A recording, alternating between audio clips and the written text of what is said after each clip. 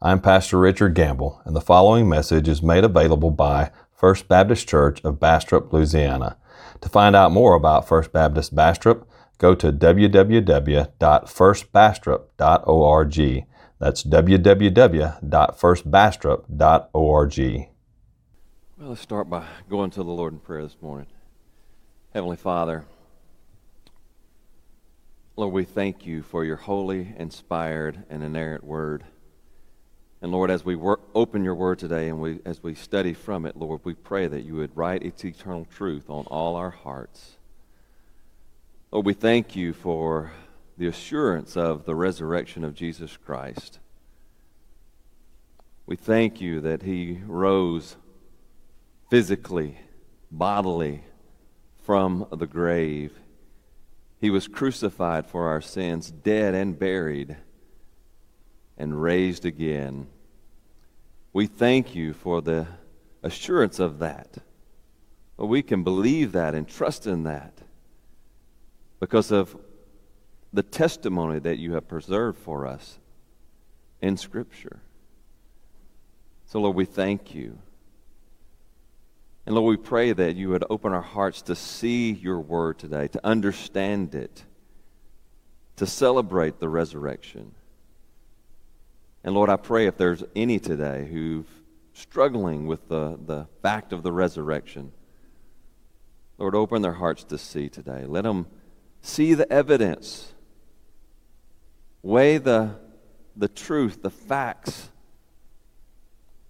and believe in Jesus Christ.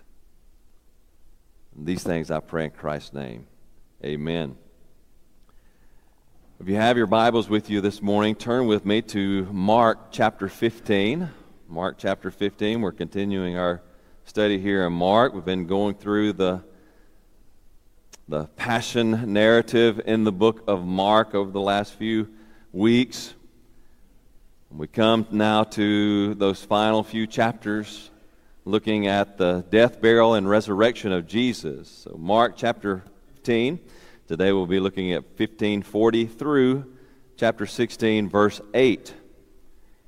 And if you don't have a Bible of your own, you can grab one of the Pew Bibles there and turn to page 801 in the Pew Bible.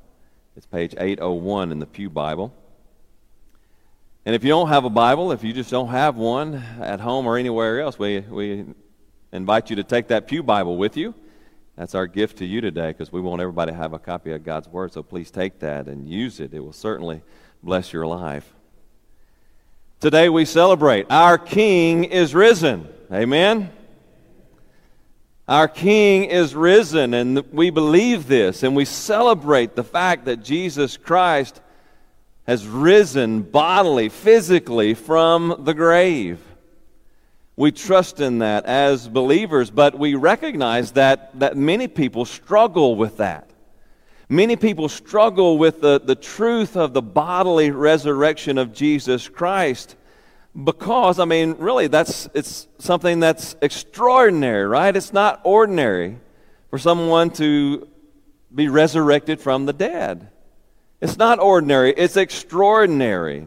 It's not natural, but it is supernatural. So people today struggle with that, and many people just deny it outright. They deny the resurrection of Jesus outright. They just say, well, it was a scam by the church. And so the apostles, they just organized this big scam. They wanted to start this new religion based upon Christ's teachings, and so they organized this massive scam that took over 500 people to kind of corroborate and get with the program right and build this new religion from this scam. And so some people just deny it altogether. Other people, they spiritualize the resurrection. Well, Jesus really didn't rise from the dead. It wasn't a physical bodily resurrection, but he was raised in the disciples' hearts. And so Jesus lives on in your hearts. And so they deny the bodily resurrection of Jesus Christ by spiritualizing it. It's just a spiritual resurrection, but not a real physical resurrection. But when we look at the evidence, right, when we look at the overwhelming evidence of the resurrection of Jesus Christ, we can trust and believe that Jesus Christ really was crucified. He died on that cross. He really was buried. And he really was raised physically, bodily from the grave. And now he reigns as king over his kingdom at the right hand of his Father in heaven. All of the Gospels, including Mark, make this absolutely clear. And they provide the evidence for us. So today I want us to look at the Gospel of Mark and this account in Mark, and I want us to see and believe the evidence of Jesus' resurrection, and then go and tell. Go and tell others. See and believe the evidence of Jesus' resurrection, and then go and tell others of his resurrection. Hey, that's what we're called to do. So I want us to do that today. Here we see in this section of Mark's Gospel, Mark makes three supported truth claims about Jesus' death, burial, and resurrection. And so we're going to see that. Now, in our Good Friday service, for those of y'all who weren't here with us, we learned that Jesus Christ was forsaken on the cross for our sake. He, there on Calvary's cross, paid the full penalty for our sin in our place.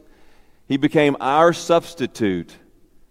And God poured out upon Jesus Christ the full penalty for our sin. And he paid that penalty for us in our place so that we might be reconciled to God. Our sins made us enemies of God, but Jesus Christ reconciled us to God by paying the penalty for our sin in our place. So, dear friend, though you may be an enemy of Christ, maybe you're here today and you're still an enemy of God. You're still living in your sin. I want to assure you that you can be reconciled to God if you only look to Jesus. Trust the evidence of Scripture. Look to Jesus. Believe in Him. And you will be a friend of God. So today, I want us to see the evidence of Jesus' death, burial, and resurrection and believe. Well, as we begin our look through the gospel here, Mark's account of Jesus' death, burial, and resurrection, Mark first makes clear that Jesus, sure enough, died. Jesus died. Some have tried to deny that Jesus even died. They said, well, he was almost dead, but he didn't really die. He was half dead, and they took him off the cross, they put him in the tomb, and then he resuscitated and went on about life. And so Jesus really didn't die. Fewer and fewer people are believing that today. You look at the scholarly research, and fewer scholars believe that today because the evidence is overwhelming. But there still are some out there who try to deny that Jesus even died. But we see here that Jesus really did die, and the evidence is here. Mark records the evidence for us. First, in verse 37, it says that Jesus uttered a loud cry and breathed his last there on the cross. He uttered a loud cry. And Friday night we understood that last cry was, "It is finished," because his mission, his purpose that the Father had given him had been accomplished. And when that mission was accomplished, Jesus cried out, "It is finished," and he breathed his last. Jesus died, and we have a number of witnesses to the death of Jesus Christ. First of all, we see in our text that we see the witness of women. The women there witnessed the death of Jesus Christ. Picking up in verse 40, there were also women looking on from a distance, among whom were Mary Magdalene and Mary, the mother of James the younger, and Joseph, and Salome. When he was in Galilee, they followed him and ministered to him, and there were also many other women who came up with him to Jerusalem. Now this, we don't get this. We kind of miss this when we're kind of reading through the gospel, but it's amazing that the gospel writers, and especially Mark here, brings out that these women, this group of women, were there and they witnessed the death of Jesus Christ. Why is this so amazing? Well, you remember that the critics say that Christianity was created by this group of men, the apostles. It was the 12 apostles who come up with this idea when Jesus was crucified. They come up with this scam to kind of build this new religion. And so they say it was the 12 apostles who devised all of this. And they're the one who spread the lie that Jesus resurrected from the dead. But nevertheless, we see in the Gospels, they don't record the apostles standing there at the feet of Jesus, witnessing Jesus dying on the cross. No, it was a group of women. I mean, think about that. These apostles who were supposed to build this scam, come up with this scam to start this new religion, they record in all four Gospels, they record that the 12 apostles that were supposed to start this religion all cowered away and ran. They were all in hiding. Only one of the apostles was there, and that was the apostle John. He was there. John's gospel records that he was there. But all of the others, they fled. They left him. Yet they all record that these women were there. Now just think about that. If you were a man and you were going to found this new religion, would you admit that you were a coward and ran away with your tail tucked between your legs and you hid in the darkness while the women were brave enough to go out there and witness Jesus dying on the cross? I mean, this is magnificent. This is an evidence that Jesus really did die on the cross. The women witnessed this. And the women's witness will grow even more significant as we move through our text. But the women witnessed the death of Jesus Christ, but also we see here as we continue through, we see Pilate inquired about Jesus' death.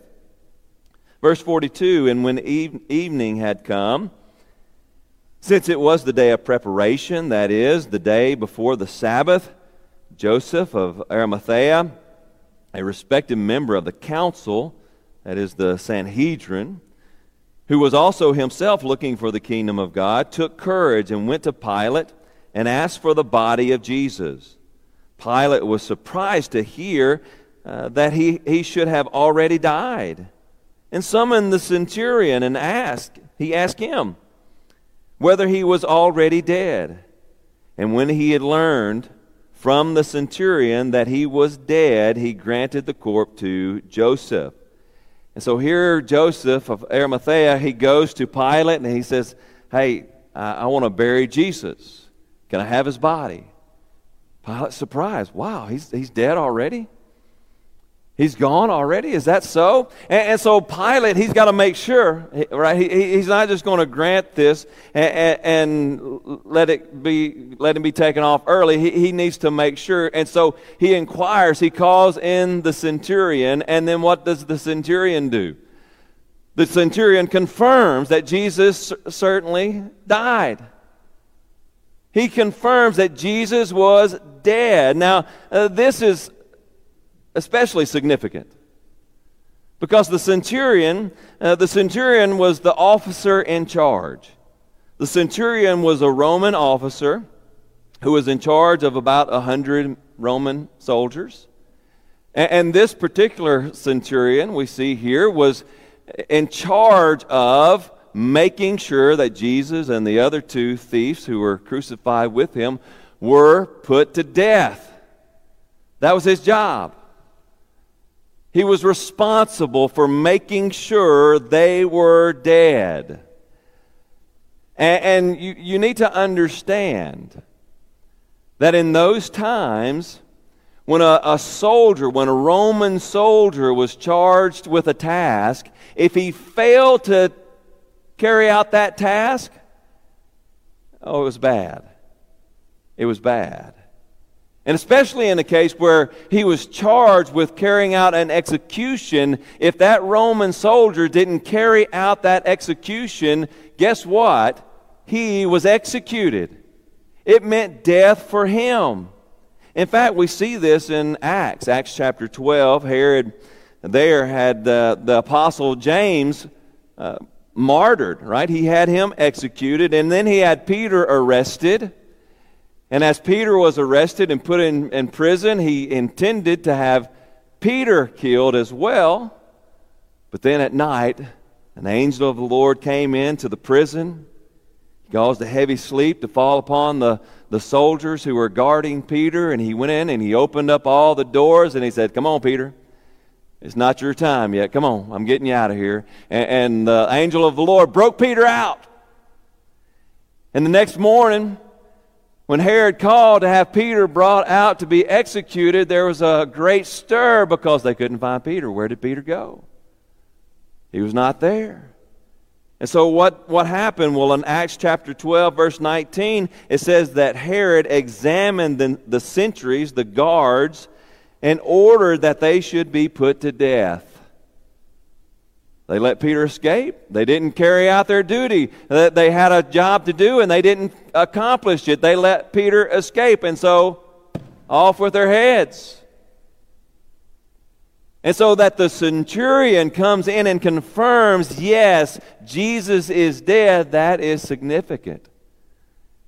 You see, if those Roman soldiers, especially the centurion in charge of the Roman soldiers, had they not carried out their task of executing Jesus, it would have meant death for every one of them.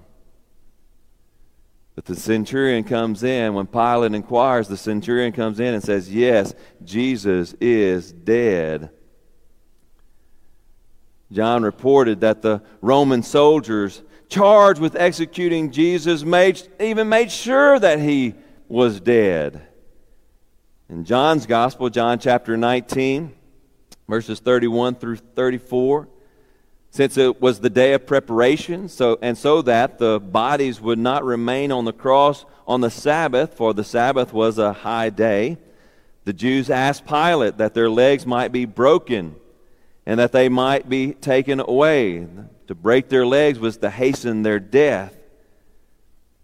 Verse 32, so the soldiers came and broke the legs of the first and of the other who had been crucified with him. But when they came to Jesus and saw that he was already dead, they did not break his legs, but one of the soldiers pierced his side with a spear, and at once there came out blood and water. So to make sure Jesus was dead, to make sure they accomplished their task of executing Jesus, to make sure he was dead, one of the soldiers took a spear, stuck it up underneath Jesus' ribs, pierced his lungs all the way to his heart to make sure he was dead. Jesus died on Calvary's cross. We can be assured of that. Jesus died by crucifixion. He died paying the full penalty for our sin in our place. He was dead. Jesus died on the cross. Second, Mark here provides solid evidence that Jesus did indeed die on the cross, but he also showed us that Jesus was for sure buried. He was also buried. We see that Joseph of Arimathea comes and asks for his body, and then Joseph goes and he buries Jesus. Picking up in verse 46, and Joseph bought a linen shroud, and taking Jesus down, wrapped him in the linen shroud, and laid him in a tomb that had been cut out of the rock. And he rolled a stone against the entrance of the tomb. Here again, Mary Magdalene and Mary, the mother of Joseph, saw where he was laid. And so here we see that Joseph of Arimathea, he went and he got Jesus' body and he buried Jesus. Joseph buried Jesus. Now, Joseph's actions here were quite bold. When you begin to look at all of the story here, everything that's taking place, his actions are extraordinary. We see here that he was a prominent member of the Sanhedrin Council, the very council that had sought to execute Jesus in the first place. Though, as Luke records, he did not consent to the Sanhedrin's decision and action in crucifying Jesus, but nevertheless, he was a part of that group. Matthew and John tells us that Joseph was a secret disciple of Jesus. He followed Jesus, but he didn't want anybody to know it. If the Sanhedrin knew that Joseph himself was a follower of Jesus Christ, they would have kicked him off of the council for sure, and probably kicked him out of the temple. Not even allowed him to be there. And so it was very bold for him to do that, because at this point in time, he didn't care about that, right? He didn't care whether or not he was kicked off the council or not. He didn't care about his livelihood. He didn't care about anything. He is just following what he knows needs to be done, and he is taking that chance, and he is going to bury Jesus. That Joseph takes this bold step shows us that Jesus certainly was dead and that he buried him. He buried him, and he wrapped him. He did what went through the normal burial process for the Hebrews of the day. He wrapped him in this linen shroud, which would have taken hours to have accomplished, right? It wasn't just a couple of minutes and then throw him in a hole, right? It took hours to prepare the body. He had to wash the body of Jesus, to clean it from all of the blood and all of the torment that Jesus went through, right? He had to clean the body, purify it, anoint it with oils and fragrances, and then wrap the body. It took time. But not only this wasn't a one-man job either, right? It took several people, probably. We certainly know, John again records for us that Nicodemus helped Joseph wrap Jesus' body. So we know he had at least one helper, but there was likely even others there present as Joseph was preparing the body of Jesus for burial. And so certainly if Jesus was still alive, they would have recognized that. They would have known that. But he was dead, and they prepared his body for burial. And then they laid him in a tomb, right? They had to pick up his body, towed it a distance, and put it in a tomb. Not only that, but then they rolled the stone over the entrance of the tomb. They had to put something over the entrance to keep the critters out and to keep robbers out. And so they put a stone, a heavy, heavy stone, over the entrance of the tomb, a task that would have taken a couple of men to actually get that over there, at least. And of course, we know from other gospel accounts, not only were Joseph and Nicodemus there to roll the stone over the entrance of the tomb, but there were even soldiers there who were there present to make sure that Jesus' body was put in the tomb and the tomb was sealed, and they were there watching guard over the tomb because they were afraid the disciples might come and steal his body away. And so we see here the evidence that Jesus was actually buried. He was dead and buried in a tomb. And here again are the women. Here again are the women who witnessed the burial of Jesus. They're right there with him the whole way. They never leave Jesus. But they witness Jesus being buried. They see where they lay him. These tombs were holes in the mountain that were kind of dug out, and there would be several slots in that cave that the tomb was carved into. And so the women go in and they see where they lay Jesus, because they have plans, right? They're coming back in a couple of days, and they're going to continue to take care of the body of Jesus. So the women witnessed the burial of Jesus Christ. Jesus was buried in a known tomb. He was buried in a known tomb. Yet another proof that Jesus certainly died on the cross. As one commentator states, the burial of Jesus by Joseph of Arimathea has a very strong claim of authenticity, since it is unlikely that the church would have invented a story in which a member of the council that had vehemently condemned Jesus now steps forward to give him an honorable burial. Jesus died on the cross and was buried. So Jesus died and was buried in a tomb, a known tomb. But the tomb at last was a borrowed tomb. If you borrow something, you don't intend to keep it, do you? If you borrow it and don't give it back, it's not borrowing, it's stealing. Jesus wasn't stealing the tomb, he was borrowing the tomb. He had full intentions of giving the tomb back, and so he did. Jesus borrowed the tomb, for Mark tells us that Jesus has risen. Jesus has risen.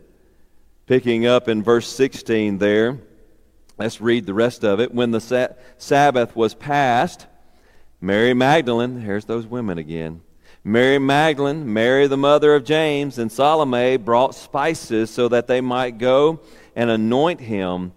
And very early on the first day of the week, when the sun had risen, they went to the tomb, and they were saying to one another as they were going there, "Who will roll away the stone for us from the entrance of the tomb?"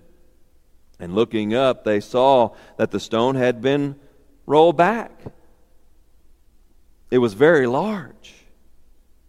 And entering the tomb, they saw a young man sitting on the right side, dressed in a white robe, and they were alarmed. And he said to them, "Do not be alarmed. You seek Jesus of Nazareth, who was crucified. He has risen. He is not here. See the place where they laid him, but go tell his disciples and Peter that he is going before you to Galilee. There you will see him, just as he told you." And they went out and fled from the tomb, for trembling and astonishment had seized them, and they said nothing to anyone, for they were afraid.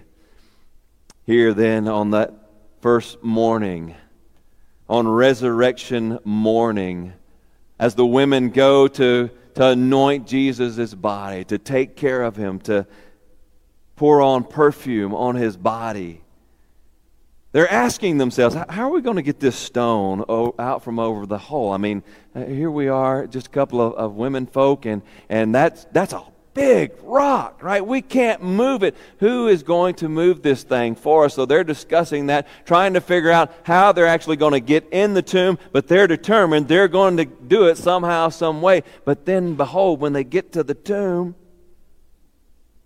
that big boulder's already rolled back.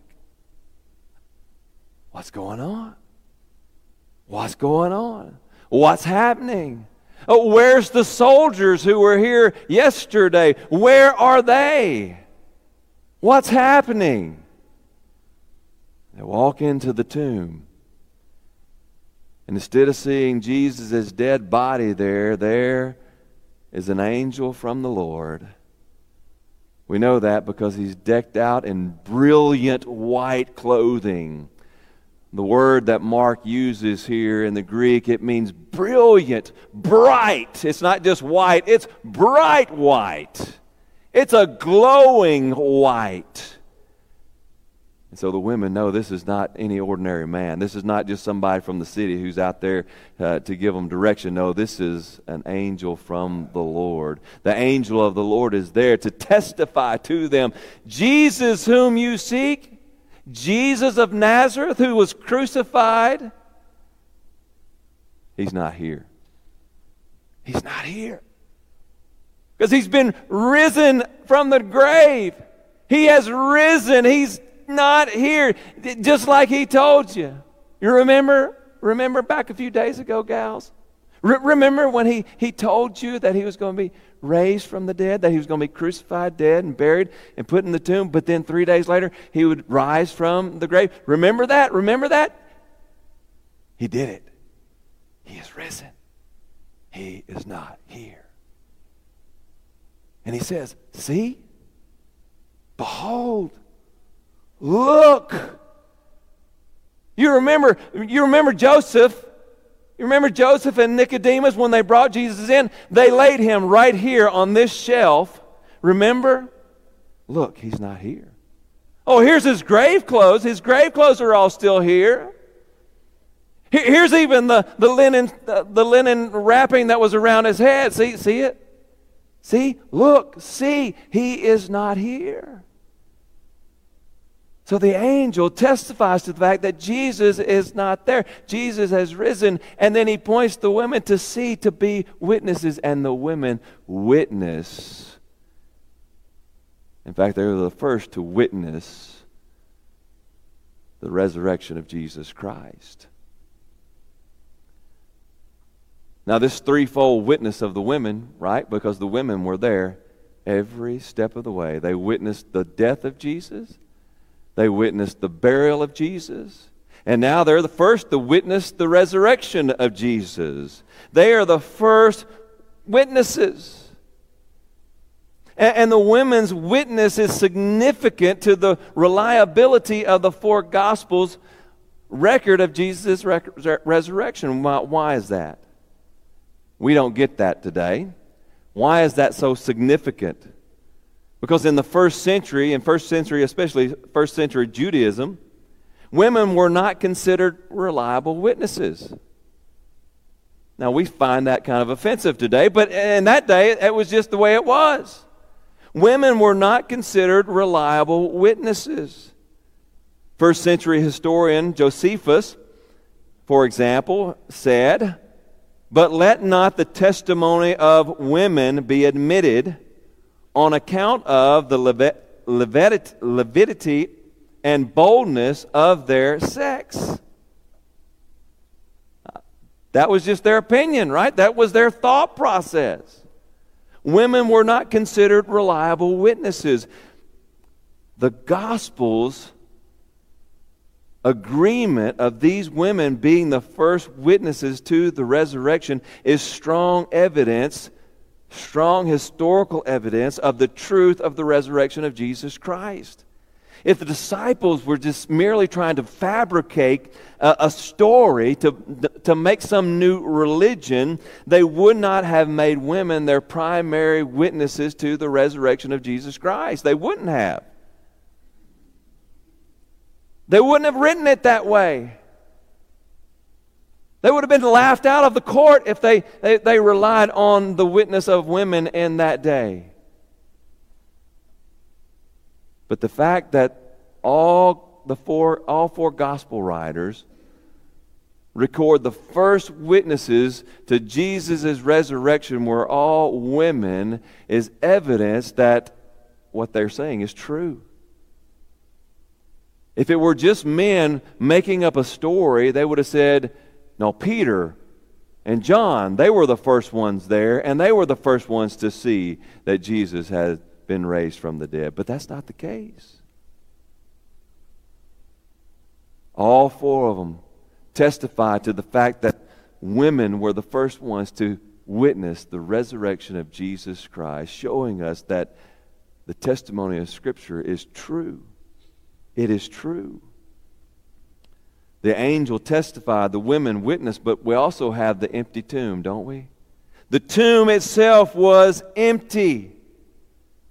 Think about that. Had the tomb not been empty, the Sanhedrin council, who wanted Jesus dead to start with, if the disciples came out and said, "Oh no, he's been raised from the dead,"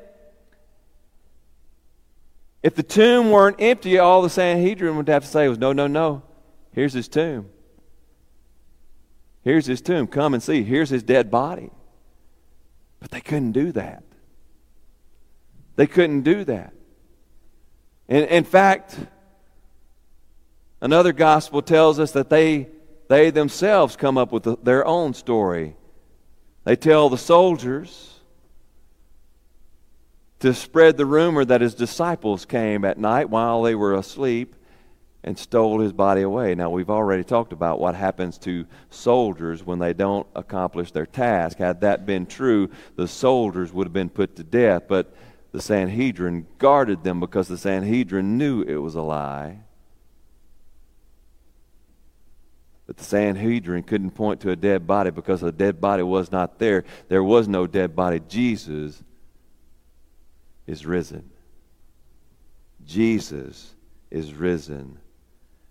Jesus Christ, the King of the Jews, died, was buried, and has risen from the dead. The evidence is there. The evidence of the death, burial, and resurrection of Jesus Christ is astounding. So much so that we could point to critic after critic after critic who have been converted to Christianity because they tried to prove that Jesus really did die and was not resurrected.